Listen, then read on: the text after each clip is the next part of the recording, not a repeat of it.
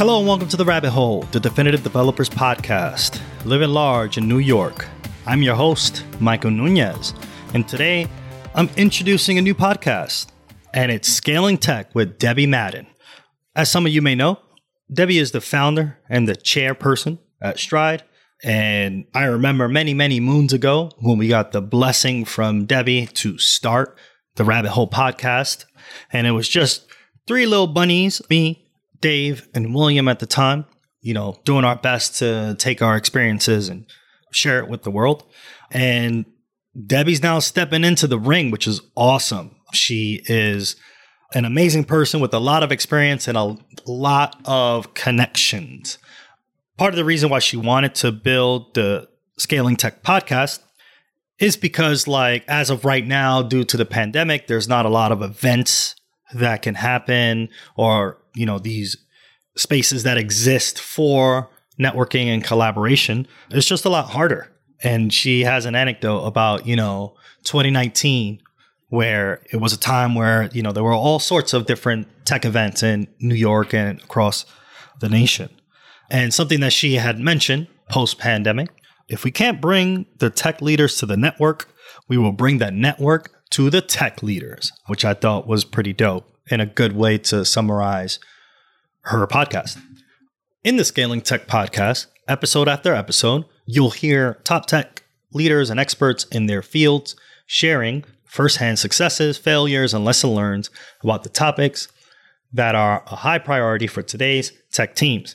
And I think if you want to hear from high positions such as the CTO or a VP, I imagine Debbie's going to have them on the podcast.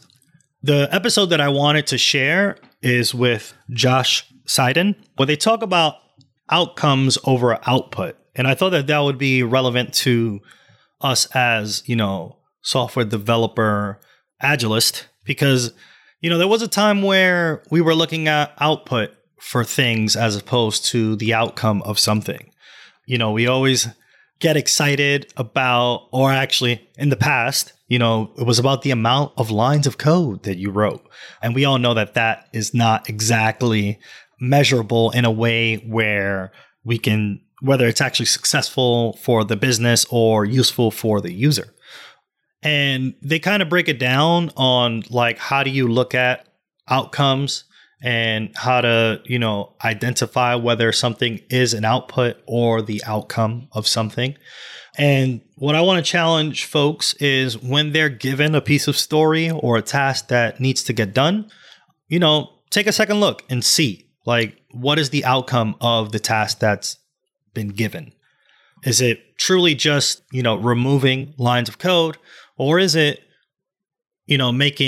removing deprecated pieces of code or lookups to make the website faster or your application faster? Yeah. So I'll now be, sharing the episode here. And when you're done over here, feel free to subscribe to Debbie's podcast, which will be provided in the show notes. And I hope you enjoy it. Follow us now on Twitter at Radio Free Rabbit so we can keep the conversation going. Like what you hear? Give us a 5-star review and help developers just like you find their way into the rabbit hole. And never miss an episode. Subscribe now however you listen to your favorite podcast. On behalf of our producer extraordinaire, William Jeffries, and my amazing co-host, Dave Anderson, and me, your host, Michael Nunez, thanks for listening to The Rabbit Hole. Outcome is a particular kind of result. And in my work, I've found that it's really, really helpful to be really specific about what we mean when we say an outcome. An outcome is a change in human behavior that creates value. If you're a tech leader looking to learn today's best practices for leading high-functioning teams, you're in the right spot. In each episode, we learn from today's top tech leaders as they share their successes, their failures, and their lessons learned along the way. I'm Debbie Madden, and this is the Scaling Tech Podcast, the blueprint for scaling tech teams. Let's dive in. All right. Hey, everybody. Today, we are talking about one of my favorite topics. And I don't know, Josh, if you knew it was one of my favorite topics, but we're talking about outcomes over outputs. And I have the wonderful pleasure of talking with Josh Seiden today. Josh and I go way back, and he is many things, a wonderful human being and a designer, a product person, an author, a coach. He works with teams to help them design and deliver products that people actually value, actually love. Companies of all sizes, right? Not only with things about outcomes and outputs, but general culture, practices, and processes to help us all be our best. He is the author of the book, Outcomes Over Output, which we are going to focus on today. Also co-author with Jeff Gothelf with the book Sense and Respond and Lean UX, two excellent books that are also near and dear to my heart. So we're going to get into kind of like the mistakes that we all make when we try to really focus on outcomes versus outputs. But first, I know you've been talking about this for a long time, but tell us briefly what is so important. What is this idea of outcomes over outputs? What and why it's so important? Yeah, well, the fundamental idea is that you can make stuff, right? Like, making technology, it's hard. We spend a lot of time making stuff, and it's hard to make stuff. That the stuff that we make for this conversation, we'll call that output. You can make stuff that you think is going to deliver value, but it may not deliver value, right? It may be hard to use. People may not even want it. People may not use it. And so what's the point of making stuff that nobody uses or nobody values, right? And so what we want to make stuff that people value. And so we call that value an outcome.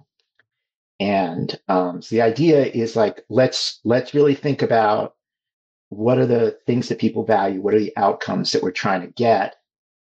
And then work backwards to get to the output that we need to make. Okay, so outputs are still in the equation, but they have to follow the outcome that we want to produce. Yeah, and I think one of the funny things that I never expected. So the book is called Outcomes Over Outputs, and people think that somehow I think that we shouldn't be making outputs. That outputs are evil in some way, and it's like, no, it's not. The book isn't called Outcomes, not Outputs. It's Outcomes Over Outputs. Like, let's just think about the outcomes first, right? You still actually have to make stuff, and you have to be good at making stuff, and you have to make good stuff.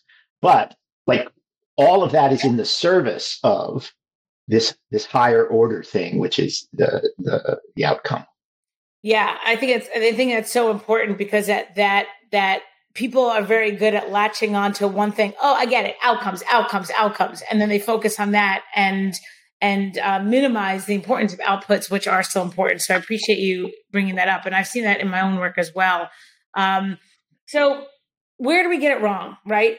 When people listen to the Scaling Tech podcast, I'm talking to folks like yourself, and I really want folks to tune in when they're like, all right, I've tried this methodology. I've tried to focus on outcomes, but I just get stuck. And I think right now, today, outcomes and the idea of building things that are of value is so important, more so than a year ago.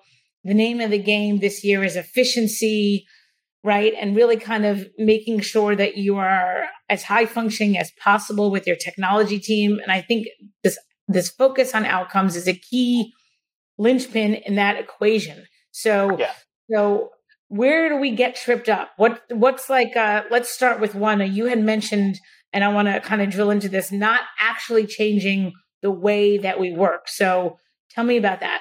Yeah.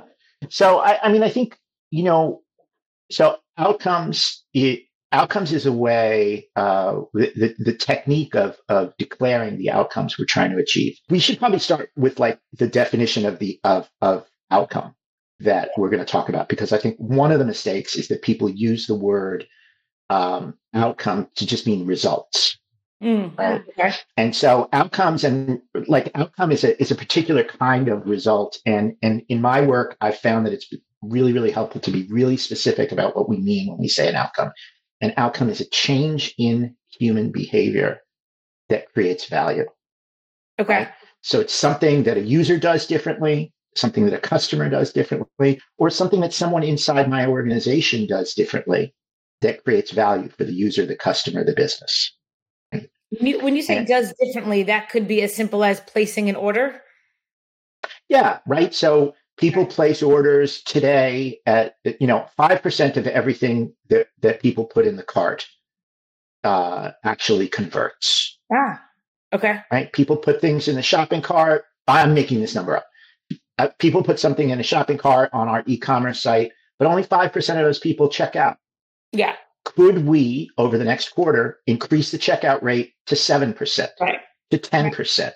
Got it, to 25%? So that's a change in customer behavior, right? That we're targeting, and that so that is really a very different definition of our work than saying we're gonna change the size and color and position of the checkout button, right? Changing the size and position and color of the checkout button is output. We're going to make something. It might work, like it'll work from a functioning software point of view, but will it work to deliver value? We don't know. Maybe the problem has nothing to do with the button size, shape, and position. Maybe the problem is, I don't know, the shipping prices, or maybe the problem is something else. I don't know. And so the first thing that happens is that we want to be really, really precise. So you were asking me about mistakes. First thing is we want to be really precise about what we mean when we say an outcome.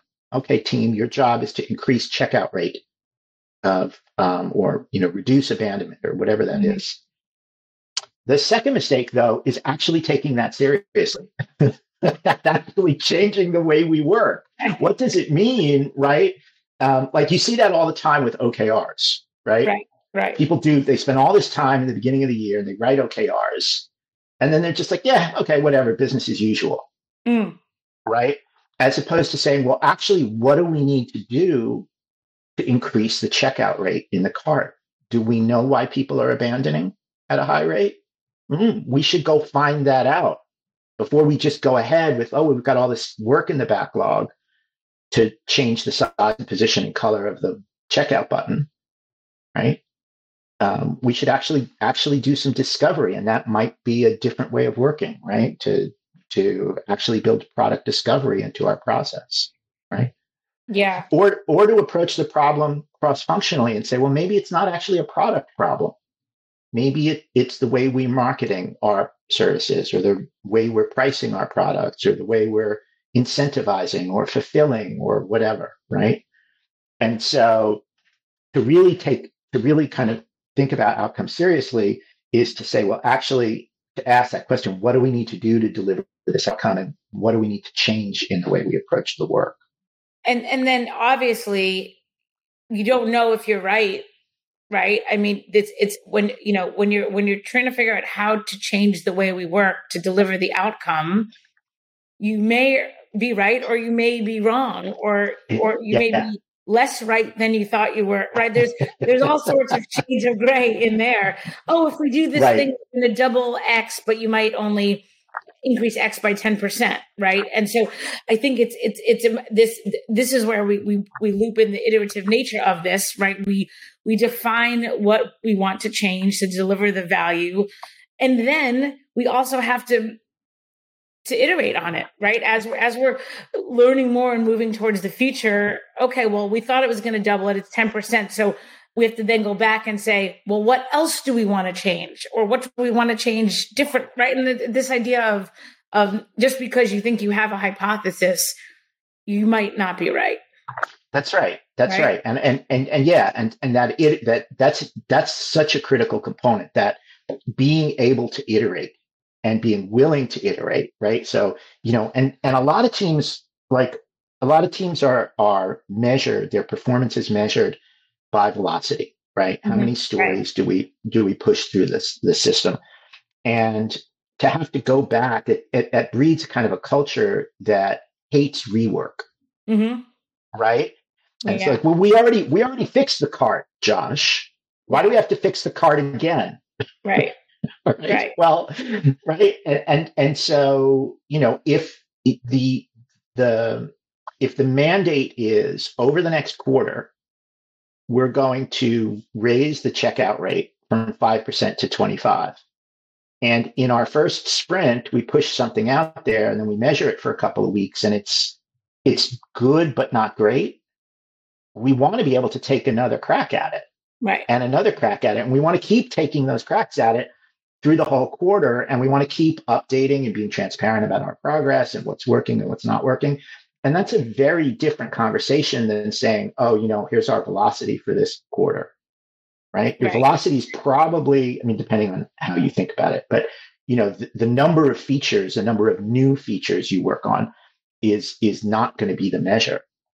It's going to be the effectiveness of those features. And that may mean that you need to work on them over and over again. And I think one mistake, or one roadblock rather than a mistake, one roadblock that I see teams run into here is you run into, if the second you align yourself with business value, which is an outcome, the second then you are now in this conversation with stakeholders that sometimes have a different level of agile fluency than the team building the feature, right? Not always, but most of the time, right? The stakeholders have like a lower level of, not always, but a lower level of agile fluency than the team building towards the outcomes. And then this idea of having that autonomy and that comfort to iterate, while also, kind of managing up. I think we get, it's not necessarily a mistake, but we get stuck with this. Oh, we're agile. We're iterating. We know that we're going to look every 2 weeks and see how we're doing, but there might be these external factors driving us towards a different, outputs instead of outcomes. Like, get it done by this date. The cart must be released by this date. I don't care if it works or not. I just need it. And again, I'm overgeneralizing for the sake of making a point, but how do we get around?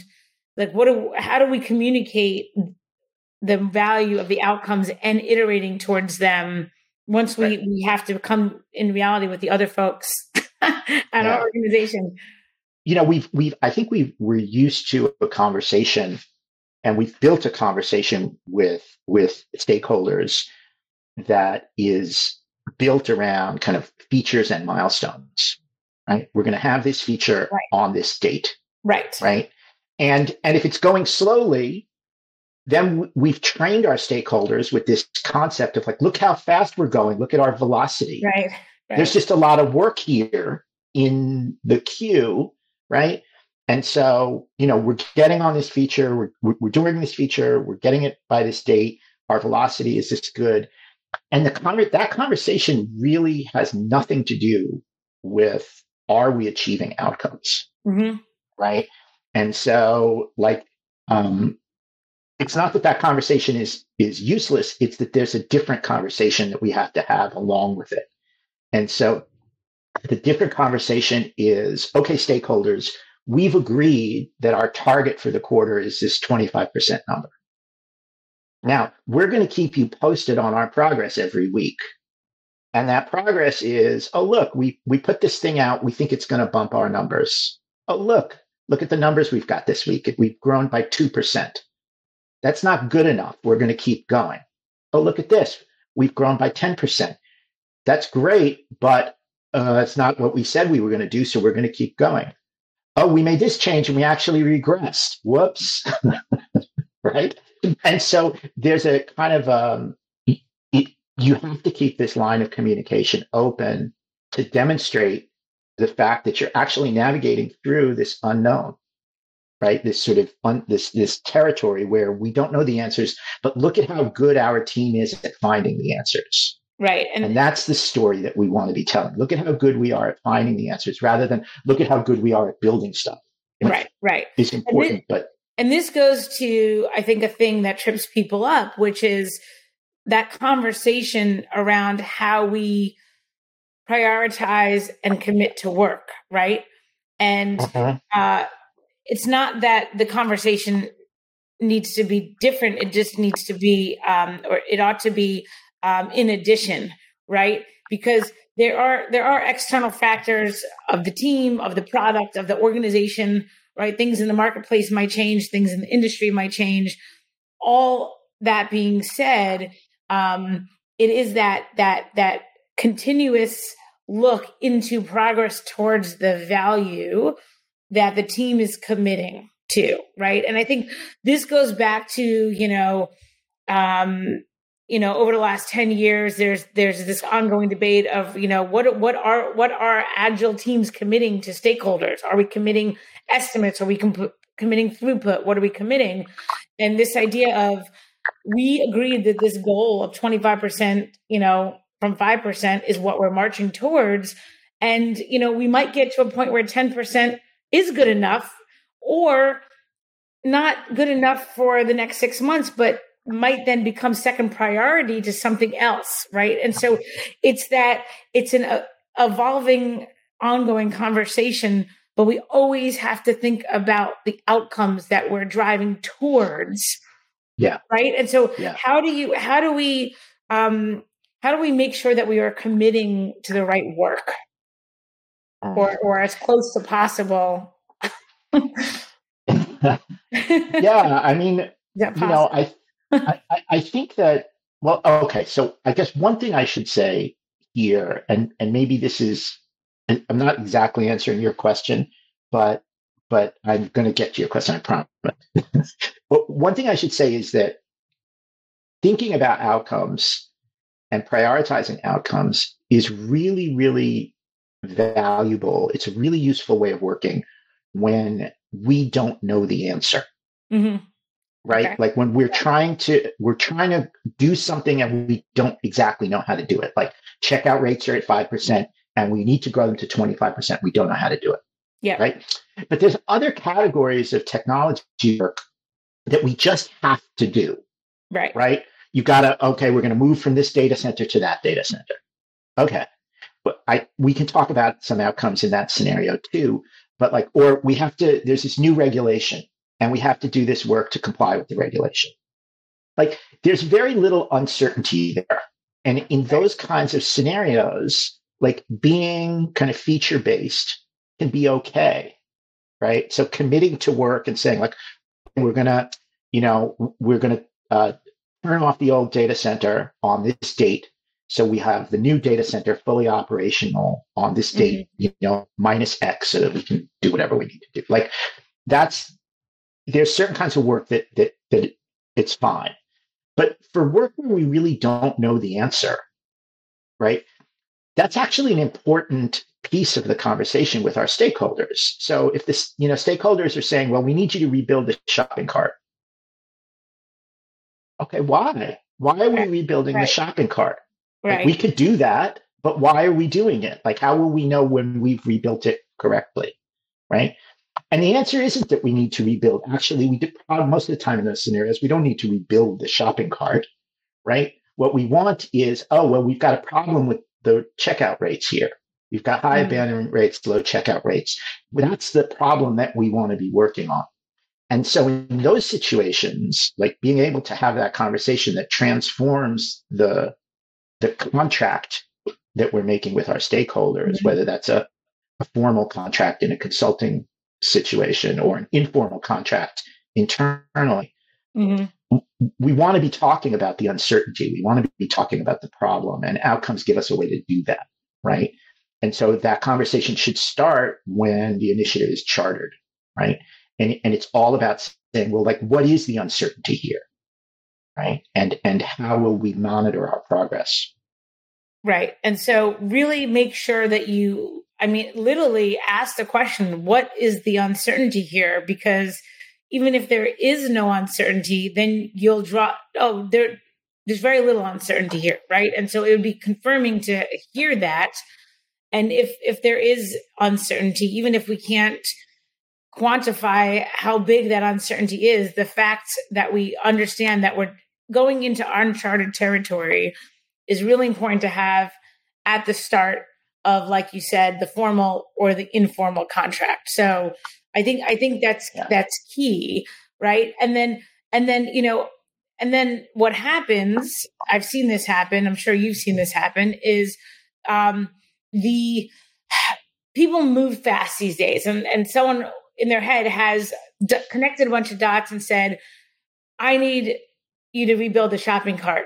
And then if we're thinking about outcomes, we might start with, okay, what's the uncertainty here? Uncover that it's really kind of percentage of people converting into buyers, into customers. And then you follow up with the question of, well, what would you say if I can increase that percentage without redoing the shopping cart? Is that still the outcome that you're looking for? Right? It's almost like kind of teasing apart, like, okay, is this what you think needs to happen? And what if we can make your outcome happen without doing the right? Like almost kind of challenging folks to kind of pull apart those two things, I think is really a key way to unblock us from focusing on the work versus the results, like you said at the beginning. Does that make, is that, am I on track or am I off? Perfectly. Yeah.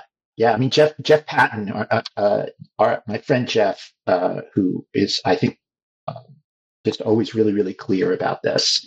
Jeff Patton says that our goal is always to achieve the maximum outcome with the smallest amount of output possible. Right. So how do you make sure that the scale, you're doing the tiniest amount of work to achieve the maximum result?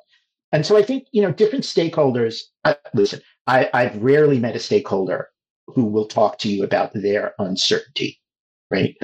leaders get to a place of leadership by, projecting an image of certainty. And so if you ask them, are you certain? They're like, hell yeah, I'm certain. What are you talking to me about? But so I've been known to say that.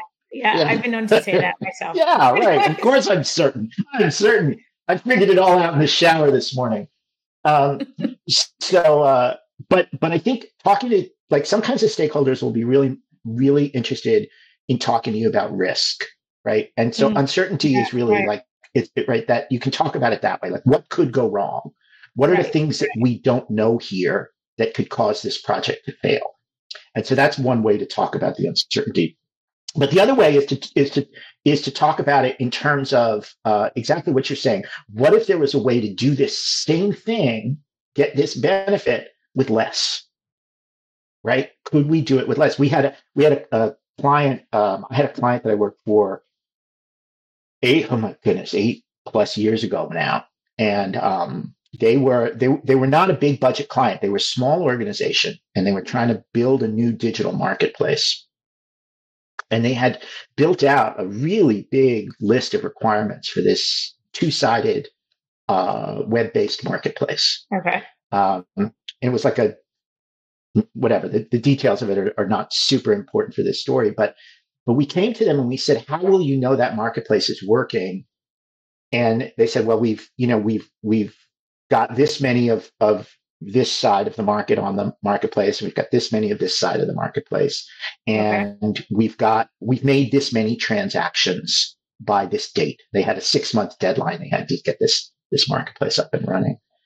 And we said, well, if we could get all of those transactions happening without a web-based marketplace, would you be okay with that? And they said, well, no, we're coming to you because we need a web-based marketplace. And we're like, okay, good. So it has to be a web-based marketplace. Clear. Yeah. That's a minimum. Now, if we could do it without these features, would that be okay? And they were like, oh yeah, if it works without that, fine. Right. And we said, if we could do it without this, would that be okay? And they're like, yeah, if we could do it without that, that would be fine. So in the conversation, we started to say, like, okay, what's the focus? The focus was onboarding like 1,000 of, I don't remember the number, but onboarding X amount of these people on one side of the marketplace, onboarding Y amount of these people, and transacting X number of transactions before those 6 months. And that was a super effective way to manage that project. And it really, really, it helped us and the client be really scrupulous about their spend, because really they had a very limited budget. Right. And so none of us wanted to be spending time and building features that weren't going to deliver value for them. So. Right. Absolutely. And that's a great story and a great way to kind of think about the framework for having the conversation, starting about risk, then diving into this idea of how ought we might achieve the outcome through different paths, right? If you will, right? And so that's what I heard that you helped. That's kind of what I took away from that story. And so the one last question that's on my mind that I want to bring up is, 90% of the problems are people problems. So not only when it comes to outcomes, but other things as well. And so we've talked about changing the way we work. We've talked about how we talk about what we're committing to, and we've talked about building up those agile muscles. And the last thing I want to dig into is, how do we think about the way we organize our teams? Because this whole concept to me is kind of amorphous now that, a lot of people are on teams yet working remotely. And not everybody. I know some people are back in the office full time, some people are part time, but I think the concept of organizing teams is complicated by the fact that many teams aren't in person all the time anymore. And so how do we kind of make sure that we're organized in the either the optimal way or the good enough way to make sure that once we have all the, best laid plans, we can actually, our organization isn't a roadblock. So how do we think about that? I mean, I think one of the challenges, and this is one of the challenges with outcomes is that we're changing what teams are responsible for, right? Okay. So, I think if you think about it as one of the ways that it would be possible to organize a team would be to say, you all are responsible for this part of the website or this part of the product, this feature, this feature, this feature, this feature, this feature, right? And so, I like the analogy would be like a car assembly line, right? Like, you all are the tire people, and you all are the wheel people, and you all are the axle people, and you all put it all together, right? So you've got 4 teams there, right? But instead, like with outcomes, we're saying, okay, people are not checking out. Just to go back to this example we've been using this whole conversation, right? Checkout rate is low. Okay. But your team owns that problem. Okay. What do you work on? Is it the shopping cart? Is it the landing page where you tell people how great your shipping policies are? Right. Is it your product information page where people put things in the cart?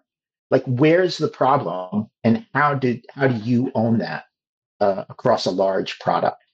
That's not a obviously easy problem to solve, because we're giving people a mandate that might cut across lots of parts of our product. And so when we talk about organizing teams, we really need to think about, how do you organize a team that is responsible for a customer journey that might have responsibilities that touch lots of different pieces of the product, and give them permission to go do that. And that's a challenge with the way we organize our teams, but it's also a challenge with the way we architect the product. And so you'll see I've seen teams now that are working towards that have these kind of 2-tier organizational strucures where, teams are building, some teams build kind of basic capabilities. I saw, I don't know if they're still doing this, but I heard a presentation a few years ago from USAA, right? The bank, and they have a layer of teams that work on capabilities like credit checks or interest rate calculations or things like that. And then they have another layer of teams that are working on things like customer journeys, right? So you might have a mortgage team or a car loan team or a home refi team. And those are stringing those capabilities together. And so it's a non-trivial problem, right? But it's definitely different from the way we organize teams today. Right. And I I've heard you mentioned organizing teams around customer journeys. I've also heard, I think it's identical or maybe adjacent, organizing around value streams. Yeah. Yeah, I think it's a similar idea, I think. Similar idea. And I think, one of the things I've seen present a real problem is when in bigger organizations, when part of the organization wants to organize in this way and other parts do not and will not. and then you're in this situation where I want to really solve this customer journey or this value stream, and I only can see 60% of it. Right? The other 40%, I know it exists and it's thrown over to me when it's ready, but I can't see inside that box. And so I think, we don't have tons of time to dig into that thoroughly, but I'll kind of just zoom out and say, I think it's so critically important to really think about how you organize your teams, either good enough or ideally, so that you are mapping the pods, the Scrum teams, the customer journey teams, however we want to call them, so that you are at a minimum not adding overhead. Like nothing is going to be perfect. And again, the bigger the company, I think the harder this is, right? As you and I have both seen, we're reorging into business units. We're reorging across, specialty. And then these big companies go through these reorgs, and it's painful, it's messy. And sometimes it's not possible at all, right? Sometimes it's just not feasible. But the takeaway is thinking about it and raising that question and trying to organize the teams around customer journeys. Like, would that get us part of the way there? Like, what else? No, I don't think you're really missing anything. I just think that at that point, you've got there are organizational problems that stand in the way of using any method you can name. True. Right. True. And this is like the thing you're talking about now. It's sort of like, well, it doesn't really have anything to do with outcomes. It doesn't really have anything to do with agile. It doesn't really have anything to do with anything except the organization's not aligned in their vision of what they're trying to do. And if you've got pieces of the organization fighting each other. Got it. Then, that's a fair point. And so let's back up and kind of end where we started. Because I do think that, organizational, company organizational road, let me say that again. The way that companies organize themselves is a factor that could be a real, headwind, or it could be kind of like an asset, right? And it really kind of is important, and yet also it's off to the side. And so circling back, I think my biggest takeaway is outcomes are something that we've been talking about now for many years. They're more important now, I think, than ever. When the name of the game at company growth is efficient growth, the best way to get there is through focusing on outcomes. That really starts with identifying what behaviors you want to change in the way you work, making that work visible, and iterating towards the outcomes that you seek, whether or not you are certain or uncertain about them. And the more uncertainty there is, the more important an outcome-driven approach is. And then really kind of thinking about how we change the conversation around how we commit to the work that we're putting in and delivering. So that's kind of like the sum up for me. But what's your final thoughts on this? Like what takeaways? You should write a book about this, Debbie. Maybe I will. Yeah, I mean, I think you captured it really well. I think for me, one of the great missed opportunities in our industry. We spend a lot of time working on software that doesn't deliver any value.